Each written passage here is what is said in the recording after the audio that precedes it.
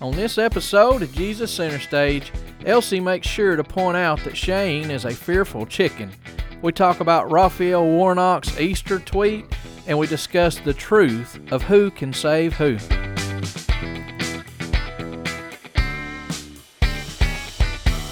All right, here we are once again, the Wednesday after Resurrection Sunday, and back to do another podcast. So, what have you been up to this week? School, Nothing else, just school. pretty much. Yeah, I noticed it stopped right there. It's a struggle. It's been a struggle this week. Yes, When I'm I don't fully aware agree of with the content that I'm having to learn, it's a struggle. Yes, obviously I'm fully aware of that because I've heard you say. And you're so sympathetic. Yes, I am. You do a great job. Yeah, that's one of my strengths is sympathy. Sarcastic sympathy. Sarcastic yes. sympathy, yes. Maybe that's something I should probably work on, but yes, that's not one of my strong suits. I know, but you are getting it done, and I know it's been a struggle. But you know, like you said, there's things in your textbook that you just simply don't agree with, and ultimately, I guess they're there for learning, but at the same time, a lot of the colleges and stuff are kind of indoctrinating our or their students as they go through. I get a lot of it. Like, I get the underlining principle I think that they have, but just a lot of the content is highly questionable. Yeah. So I guess at that point, that's when it pays to be spiritually grounded and know, I need to answer these questions for my test and for my degree, but at the same time, I know what I believe in reference to these things. So, hey, life. And then there's always full of those. There's always the forum discussions where I can rip the textbook up and quote the Bible, and then I get called. What did the professor say? Something about good Christian integration. Yeah. So I'm like, okay. Well, that's at least that is a compliment. So you got that. But so Sunday was Easter, Resurrection Sunday. We went downtown after our church service. We had a great service, and then we went into downtown. Learned a song in 2 days. Learned a song in 2 days. And everything went smoothly. Sometimes for the bigger services, there's so much going on. You get nerves because you got people there that haven't been there. But things went smoothly. Pastor preached a good message, and I think everybody left encouraged. And then we went downtown Chattanooga to participate with the Union Gospel Mission. And but what made me where I was headed there was, and I guess I need to give a little bit of the story is there wasn't as much work to be done handing out the foods, partially because of COVID protocols and stuff that they had to prepackage food to hand out, those kinds of things. So there wasn't much done. So me and you decided we was going to walk the 2 blocks in between the 2 places where... I still don't think it was 2 blocks. I counted steps. I don't think it was 2 blocks. It was literally... There's no way to deny it. We was on the corner of the block, and we walked to the corner and crossed the street, which put us on the next block, and then we walked from that one to the next corner. Okay, then it's a lot farther that's a lot farther where I usually walk than that. If that was only 2 blocks, then it's a lot farther where I walk. Okay, I don't know how that ties in. I'm not good with steady blocks. Okay. Okay. Not good with it. Have you always thought you was walking 2 blocks, wherever it is that you're walking? I don't know. That's what I'm saying. I've never been good with city blocks, so I don't know how far it is. Okay. I'm pretty sure the store takes up a block, though. We stopped we was on one corner and we walked all the way to the next corner, which was 1 block, and then we crossed the road and walked all the way to the next corner, 2 blocks. Okay. You really made my story get stretched out here. Sorry. But anyway, so we decided... It was important that people know I'm not good at city blocks. Yeah, everybody needed to know that. But we decided, since there wasn't a lot needing to be done as far as the handing out of the food and stuff, because they had quite a few people there, handing out, that we'd kind of walk between the two and see if anybody needed help. But we ended up witnessing to people. It was in the park, Miller Park. And can we talk about your hesitation? We can a little bit, but I wanted to talk about the first guy that we met, and I just asked him, did he know what we were celebrating today? And he said, what? And I said, well, it's Easter. And he said, I don't believe in Easter. And right then I thought, we're fixing to be dealing with an atheist or agnostic or something like that. But then he simply said, I think Easter is just a man-made holiday. I think it's not celebrating what, and it goes back kind of what we talked about on the last podcast. He wasn't denying God's existence. He was just, I don't believe in him. He didn't like that word Easter. He said. Well, he also said he doesn't follow Jesus. No, but he said he believed. He said he read his Bible. He used to. Yeah, he had been in prison, and I think he said 20 years, if I ain't mistaken. I don't remember. Yeah, I think he said 20 years. But anyway, he said he read his Bible a lot in prison and was and used it to help him get through whatever it was he's going through at the time. But yeah, so that's he was not a follower of Christ. However, he did know that just celebrating Easter by that name was not the proper thing, and he said it was man-made, and he even compared it to Christmas. That's what I was about to say. He even mentioned Christmas. Yeah. So, but anyways, as we getting started here, and I said Easter or Resurrection Sunday, that's why I kind of said that is because truly we are celebrating the resurrection, and not quote unquote Easter, but. We had a good time. We won't spend a lot of time on it because I know we got a topic, but yes, I've talked on the podcast that we're going to do some outdoor witnessing podcast, and we're hoping not only have them on our podcast here, but also have them on our YouTube channel, and so I'm all fired up about it. We've been taking classes on evangelism, the way of the Master, which I think is hands down the greatest witnessing method I've ever seen or heard. However, when it comes time to pull the trigger and step up, yes, I was overtaken with hesitation. There's another word for that. Share. Fear. Oh, you know what I thought you were going to say? What? Chicken.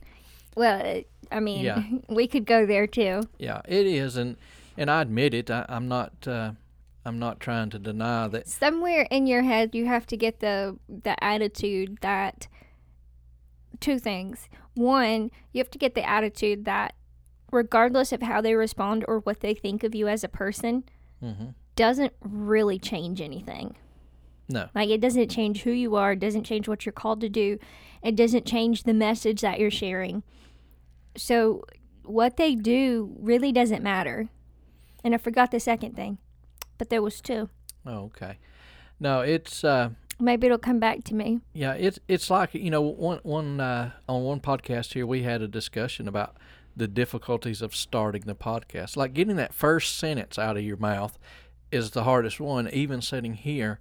And witnessing was the same. When you're witnessing, you can use the same line. Yeah. Because you're talking to different people. It is, but it's getting it out of your mouth. Did you hear that when I said getting it out of your mouth? I got fearless. 10. I have 10, if not more, great opening lines. But getting them out of my mouth is the tough part. But hang on. I think I remember what the other thing was. If you have the opportunity and you don't share, then what? If God has set up that divine appointment for you to share Jesus with that person, and you don't do it, then what? Yeah, you was disobedient. Exactly. So, and that's not good. In another way, in the training course of the Way of the Master, that we're doing on evangelism, their source of motivation is to think you might be the one that shares the gospel that keeps that person from torment and hell, and that is what, like I said, that's what their motivation is. That's what they encourage in their teachings. But I also kind of thought, and I believe I draw more motivation in trying to get my mind to the point of not so much about that person in torment, which is obviously horrible and we don't want that at all, but when I look at it from the opposite side and saying that God has paid the price for him, and by me not telling him about the gospel, I'm kind of shortchanging God. I'm not, So you can look at it from the human perspective. I don't want that man or that woman to go to hell because I had an opportunity to tell them about Jesus and I didn't. That's motivation. On the other side, I can look at motivation and say it's not thinking about that man or that woman's well-being so much as looking at God and that he paid the price, that he's done everything that needs to be done. So out of my obedience to him, I need to make sure that they understand. It was interesting, too. I thought of this a while ago. Some of the people that we talked to mentioned us being good enough. Mm-hmm. Like, that we're free because we stopped doing the bad things. Yeah. And they brought it around to that. And what you just said about the motivation being that God already paid for them. Even the people who think they believe in Jesus, some of them, that was their answer. That they had done enough, and it wasn't my all sufficiency in Jesus. Mm-hmm. It was that I had done something. Yeah, and I think one gentleman we spoke with there, he talked about, he pointed at himself and then at us and said something along the lines that it is through us that the gospel is effective, and I think maybe what he was meaning was that it is through us that the gospel needs to be shared. Right. No, I was talking about I don't think we're talking about the same person. Okay. There was somebody else who said something to the effect that I'm free and I'm not like that anymore and I'm good now or whatever. Mm-hmm. And it wasn't in a way of I've put my trust in Jesus and I'm good now. Like I'm, mm-hmm. But it was like I'm good now, so I'm okay. Yeah. Yeah, like I've changed my way of life, so mm-hmm. I've got this thing covered now. Yeah, well, the first guy we encountered, the one that talked about Easter and Christmas and stuff, and then there was another gentleman that joined in with him. He asked about our shirts. Yes, that's what I was fixing to say. Moment. That was our first time really like going out wearing the shirts. We wore them, just to out to eat or something. And I don't think even at the same time, but that day we purposely wore our shirts that have the gospel in symbols, and that guy, as we was getting ready to kind of move on, he said, "Hey, before you go, what's that on your shirt mean?" And I think me and you was both like, "Yes." Finally, somebody I think asked. I even said, "I'm so glad you asked." Yeah. Let me tell you real quick. So then that gave us the opportunity then to once again start witnessing again mm-hmm. to those same gentlemen that simplicity of those 5 symbols of the gospel.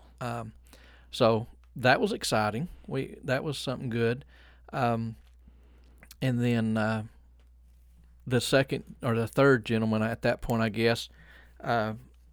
I really enjoyed speaking with him and just kind of leading him through the 10 Commandments kind of thing and seeing, I don't know, from my perspective, I mean, you didn't even talk about it, but of all the people we talked to that day, it seemed like he was the one that kind of had a seriousness when it got to what you are, as far as when you line up by the 10 Commandments, you're a criminal. Yeah, he definitely got that and admitted to that.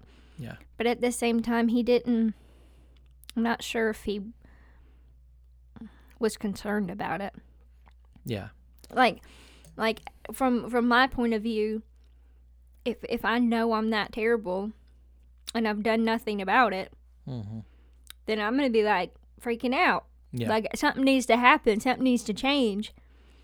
And he was just kind of nonchalant about the whole thing. But, like knowing, and I don't understand. I don't know how you can know about Jesus and read the Bible and know what he did and be nonchalant and just say, I don't follow him. Yeah. How do you go there? How do you do that? It's one of those things that we don't ever know how effective, witnessing can be. But I do kind of remember him using a phrase in there of something along the lines of like, well, you know what, you're right about that kind of. And when we're talking about this is who we are by the law, and that without Jesus, there's no way out from under this penalty. And he kind of was, at one point was like, yeah, you're right.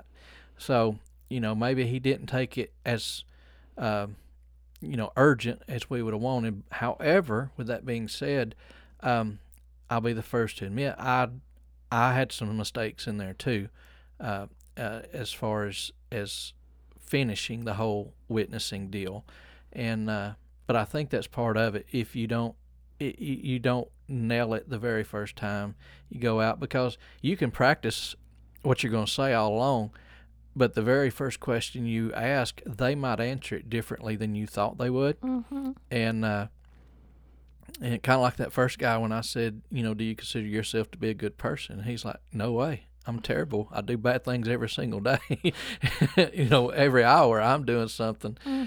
So you got to kind of make it up as you go, so to speak, as in how to stay on the topic you're on, but continue answering those questions. But I think that comes with, I hate to use the word practice, but I think it comes with practice in that, and by that I mean not getting the conversation down to a script, but being comfortable in the conversation, however it goes, and having that trust that God's going to give you the words to say. And that takes time to get comfortable in the conversation. Well, I think of the first time that I got up to preach, I had, page full of notes, and I got to the from the beginning to the end of them in 3 minutes. I was done. The first time I did, I had notes, and then I didn't look at the notes. Yeah. So see, it's a process, and now I tell myself I want to preach 35 to 40 minutes. And now sometimes I look and I'm at 40 minutes and I haven't gotten to the end of my, I ain't got to the closing yet. So it's funny how that works. Like that's like a thing. Like new preachers preach like really short messages, and then like old preachers preach really long messages. Yeah. It's like the older you get, you add a minute to your sermon. But young preachers preach a short message and think, I wished I could preach longer. And then older preachers and are everybody else is wishing they would preach shorter. Shorter. It reminds me of that example of fishing, and there's no, I can't figure out why, but it's exactly true, that when you're fishing from the bank, you stand on the bank and throw as far out as you can possibly throw. But when you're in a boat, you try to throw as close to the bank as you could possibly throw. That makes no sense. It doesn't, but everybody does it, and you can't help yourself. No matter what, you're going to throw way out there from the bank. That would help me so much if I was fishing from the bank. I could just walk over and drop it in. Just drop it right there. Yeah. That would be so much easier than me getting caught in a tree.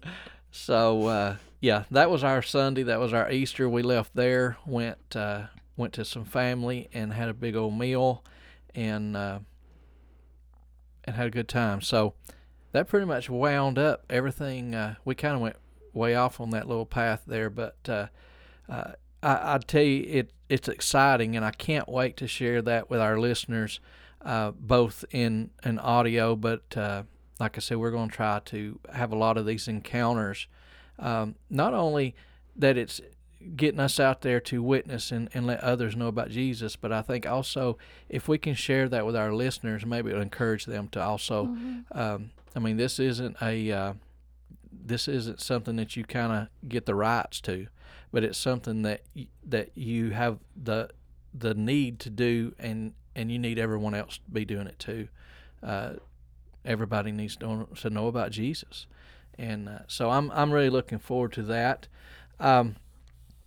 But I guess kind of quickly, because we spent a lot of time going through our past weekend. But the other thing that kind of happened, and where we was kind of looking to go, is the comment or the tweet that was made this on Sunday, on Resurrection Sunday, by Reverend and Senator Raphael Warnock. I know you don't follow the news, and I've kind of had to fill you in a little bit. Yes, because I had enough of hearing his name pre-election with all of the commercials. Yeah. Like, every other commercial was him. Mm-hmm. And now I just, like, there's just a bad connotation whenever I hear his name. Like, I can't help it. So here's this man who is Reverend of one of the most historical churches in America, and I would dare to say probably maybe the most historical, predominantly black church in America, because of the Reverend Martin Luther King Jr. Was the pastor there, I believe the founder. I'm not positive on that one, but I believe he is.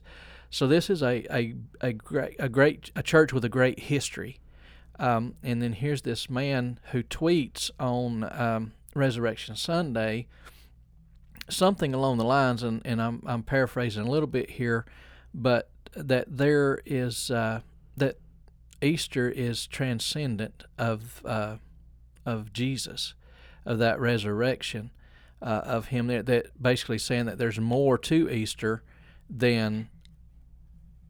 What are you doing? Continue your thought. you leaned in like you was fixing to start speaking, and then you didn't do nothing. No, I think I hit that though. Yeah. So he said there's more to Easter than Jesus, and then he went on to say that by doing good things and treating each other well, that we can save ourselves. And for that to come from anyone of any denomination of Christianity. I mean, if that had been a Buddhist or a Hindu or Islam, and they put some form of works in there, that's you one thing. Overlook it. But for a Christian to say that we can work our way into heaven, that we can do enough good, that we can. He's not. He didn't even say we can work our way into heaven, but he went as far as to say we can save ourselves. He doesn't read the same Bible I read. No, you were talking about the history of the church and Martin Luther King Jr. and everything, so I just decided, well, let's see what Martin Luther King Jr. would have said. So the very first quote I come to: by opening our lives to God in Christ, we become new creatures. This experience, which Jesus spoke of as the new birth, is essential if we are to be transformed. Only through an inner spiritual transformation do we gain the strength to fight vigorously the evils of the world in a humble and loving spirit. Yeah. So what? The word essential was in there. Yes. Yeah. The new birth is essential. What? You see, Martin Luther King Jr., he had it. He understood it, and he shared it. Yeah, but what Warnock said is that we can save ourselves by being, what he said, humble and loving spirit. We can save ourselves by just being humble and loving. Yeah. But Martin Luther King Jr. said we can't be humble and loving without the new birth, without opening our lives to God in Christ and becoming a new creature. Yeah. But there's like direct opposites. I mean, like almost word for word opposite. Yeah. It's like he looked at this and said, let me flip this and make it different. Yeah, and he took a lot of heat for it. He quickly took the tweet down, but I think they said he got over 2,000 comments on it before he could even take it down, and most of them was, strapping his legs about it.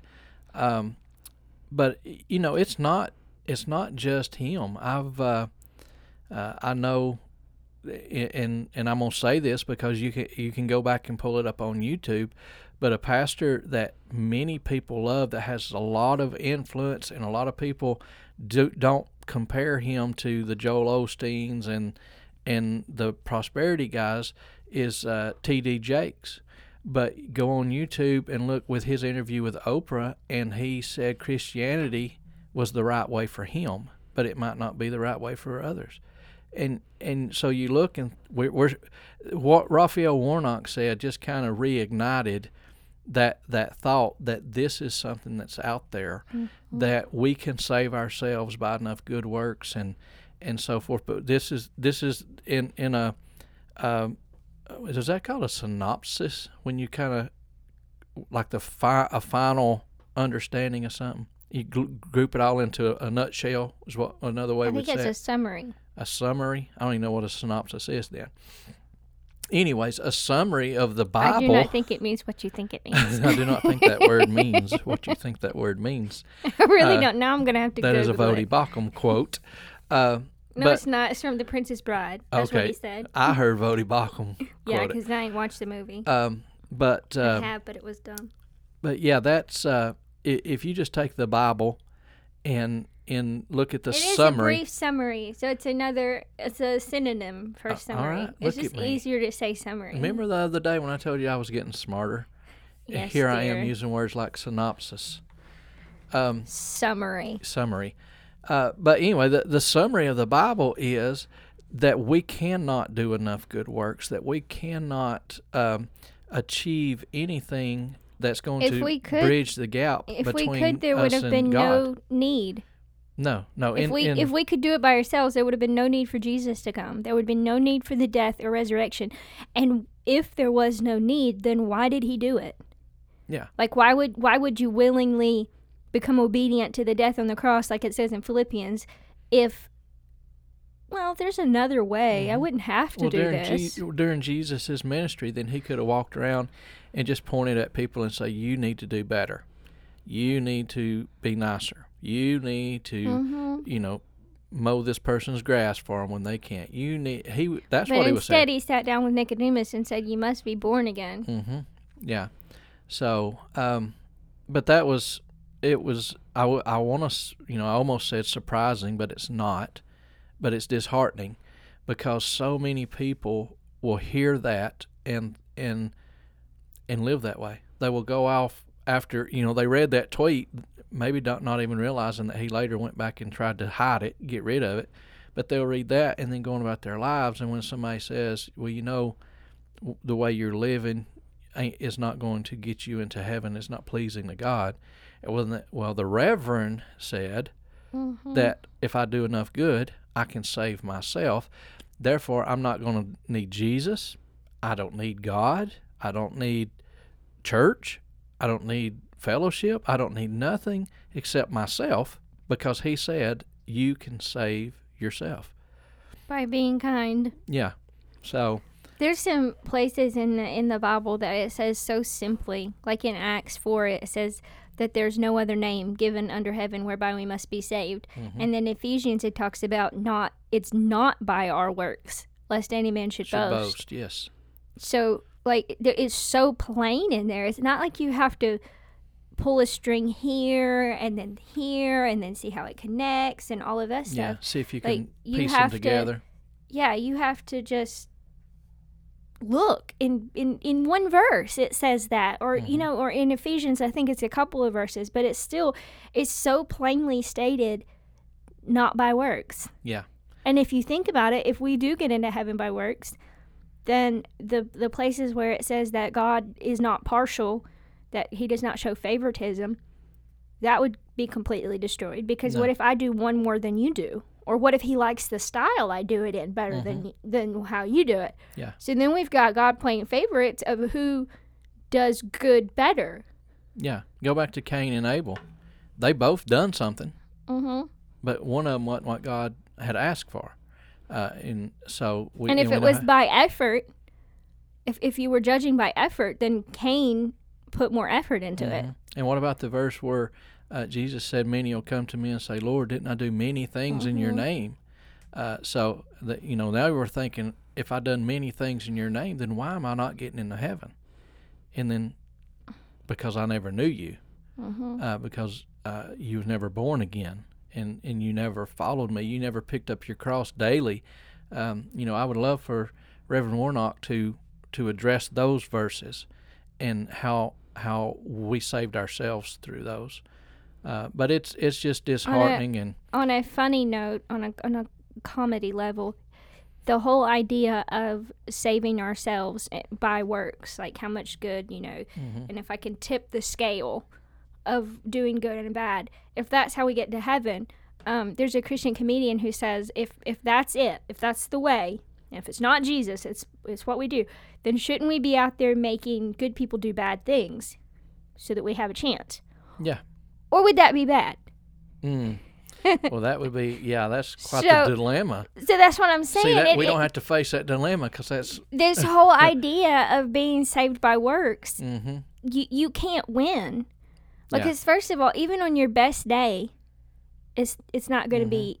It's not going to be a Jesus level. It would be kind of like on your job, and you and a coworker are up for a promotion, and the bosses are watching your performance to see who's best at the job, and you see him struggling a little bit, and you have a choice. Do I go help him and help him get his job done, or do I sit over here and kind of laugh because he's looking bad in front of the boss? And by trying to save ourselves, then that would be a realistic kind of way of I'm not required to help that guy, and I don't want to help him look good because I would, when I get to heaven, I'd rather be a little higher up than him. But isn't that bad? Well, but then if you're going that route, then you could just say, I'm going to pretend like I didn't see it.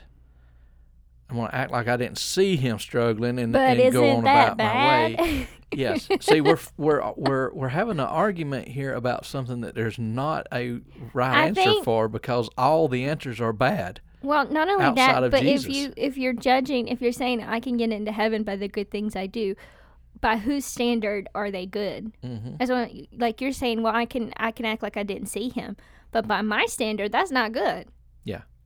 So, so whose standard? If everybody out there has their own standard of good works, then I'm doing enough good by my standard to get into heaven. Well, my standard of good and your standard of good are different. Yeah. So then you may be doing more than I, because your standard might be higher than mine. So you're actually doing more good than I'm doing. So how is that fair? Yeah. Well, and so when you dismiss that whole idea, that whole false gospel of you can get into heaven by your works, it makes it so much easier. Because now it's not based on what I do, and I don't have to worry about if you're doing more than I'm doing. Yeah. Because even if you are, it doesn't matter. No. Jesus is the thing that matters. Yeah. And I'm gonna bring us to a close here with this comment just on what you was talking about. Is you talked about your standard versus my standard versus someone else's standard, and who's doing the most good and all that. And here's the truth is, your standard may be higher than my standard, and someone else's standard may be higher than your standard, and we're all comparing ourselves to one another, but compared to God's standards, no one's standards are enough. And therefore we cannot save ourselves. It's only through Jesus. And to follow up that, because I really wanted to get this quote in here. Okay. So to follow up on that, there's and I don't know if I couldn't find it word for word. So this is the best of my memory. Something that B.H. Clendenin said, that there is a great gulf between the very best of me and even the beginning of Jesus.